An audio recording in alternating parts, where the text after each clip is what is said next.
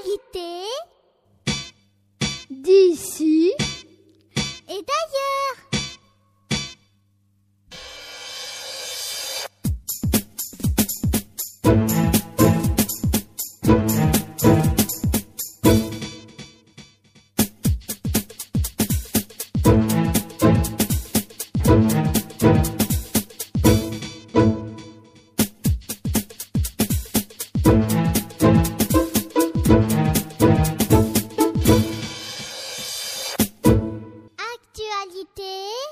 D'ici et d'ailleurs. Nous sommes les CM2 de la classe de CM1, CM2 de Maurice Thorez B. Bonjour et bienvenue dans les actualités d'ici et d'ailleurs pour un point sur les informations locales, nationales et mondiales.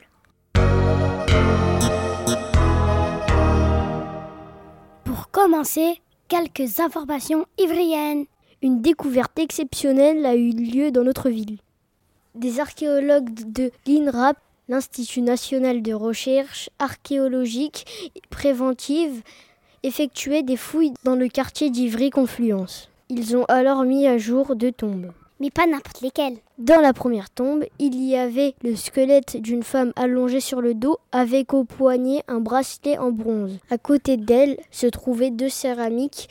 Cette sépulture daterait de la fin de l'époque gauloise, juste avant la conquête de la Gaule par l'empereur Jules César en -52 avant Jésus-Christ. Dans la seconde tombe se trouvait le squelette d'un homme. Pour l'instant, les spécialistes ne savent pas de quand il date. Ils vont avoir besoin de faire des recherches approfondies dans leur laboratoire. Les archéologues ont également découvert des vestiges d'habitations construites à l'aide de mottes de terre. Ces découvertes sont vraiment incroyables et rares en Île-de-France. Nous avons hâte de voir tout ce que les archéologues pourront nous apprendre grâce à elles. Toujours à Ivry a lieu cette semaine la course 1-2-3 courez-volez. Comme chaque année, l'USEP Val-de-Marne, c'est-à-dire l'Union sportive de l'enseignement du premier degré, organise dans plusieurs communes du département une course pour soutenir l'association ELA. À Ivry, de très nombreuses classes participent. Élèves, enseignants et parents courent pendant 1 heure sur un circuit de 400 mètres au stade Clairville. Les distances parcourues par chacune et chacun sont additionnées pour réaliser un exploit collectif. Chaque kilomètre compte. L'USEP versera 1 centime d'euro par kilomètre parcouru à l'association ELA. Mais qu'est-ce qu'elle a ? ELA est une association qui lutte contre les leucodystrophies, des maladies génétiques qui affectent le système nerveux. Depuis 1994, l'association invite tous les établissements scolaires du primaire jusqu'au supérieur à se mobiliser à travers cette course. La campagne est également parrainée par l'Éducation nationale. 1-2-3 courez-volez est un engagement solidaire et un exploit sportif. Alors comme le dit la chanson, toi aussi mets tes baskets et cours pour Ella.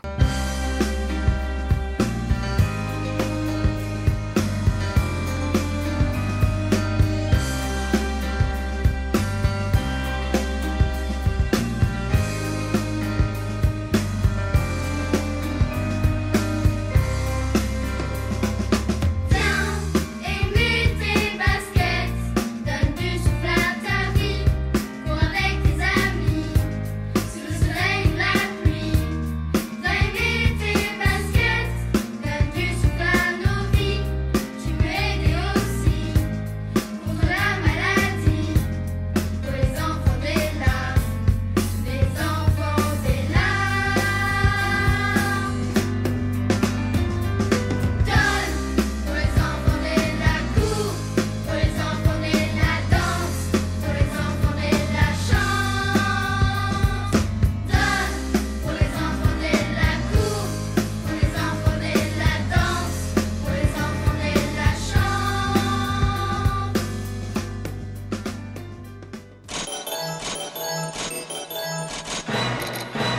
Passons maintenant à des informations mondiales. Il y a quelques jours, 2 événements dramatiques ont eu lieu en Libye et au Maroc. Débutons par la situation au Maroc, où un puissant tremblement de terre a frappé la région de Marrakech dans la nuit du 8 au 9 septembre. Il y a régulièrement des séismes au Maroc, comme celui à Agadir en 1960 ou plus récemment celui d'Al-Hoceima en 2004. En effet, le pays se situe à proximité des plaques africaines et eurasiennes sur une faille.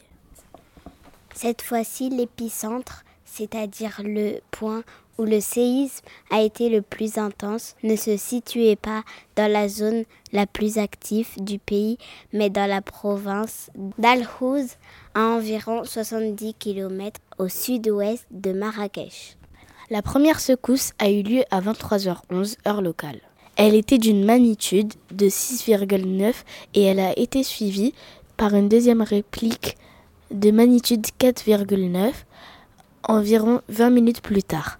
La magnitude de 6,9 en fait le deuxième séisme le plus important de l'histoire du pays après celui de Meknès en 1755. Le bilan humain s'élève à plus de 3000 morts et plus de 6000 blessés. Il a également causé de très importants dégâts matériels, détruisant habitations et infrastructures. Des villages entiers sont détruits, les routes sont bloquées.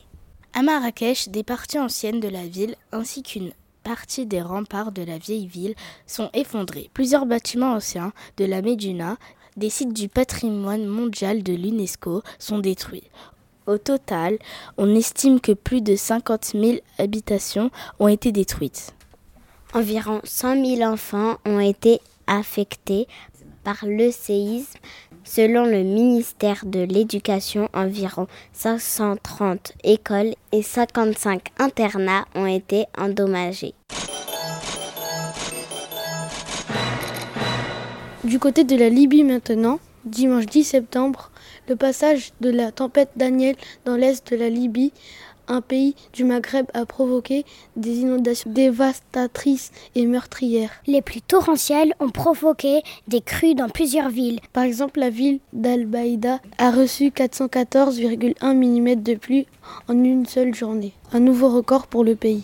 Les pluies ont causé l'effondrement de 2 barrages près de la ville de Derna. Une véritable catastrophe. La ville a été engloutie par les flots et des quartiers entiers ont été emportés. Les bâtiments, les voitures, les infrastructures ont été arrachés par le courant. Plus de 3800 morts et plus de 10 000 disparus sont à déplorer. Et le bilan ne cesse de s'alourdir au fur et à mesure des recherches. Plus de 43 000 personnes ont également été déplacées.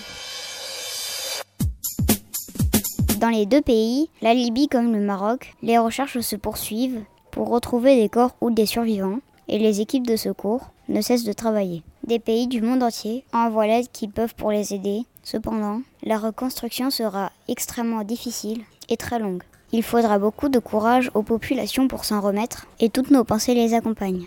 Ces catastrophes nous amènent à réfléchir sur la gestion des risques naturels et sur l'état de notre planète. C'est la fin de nos actualités. Retrouvez-nous très bientôt pour de nouvelles informations.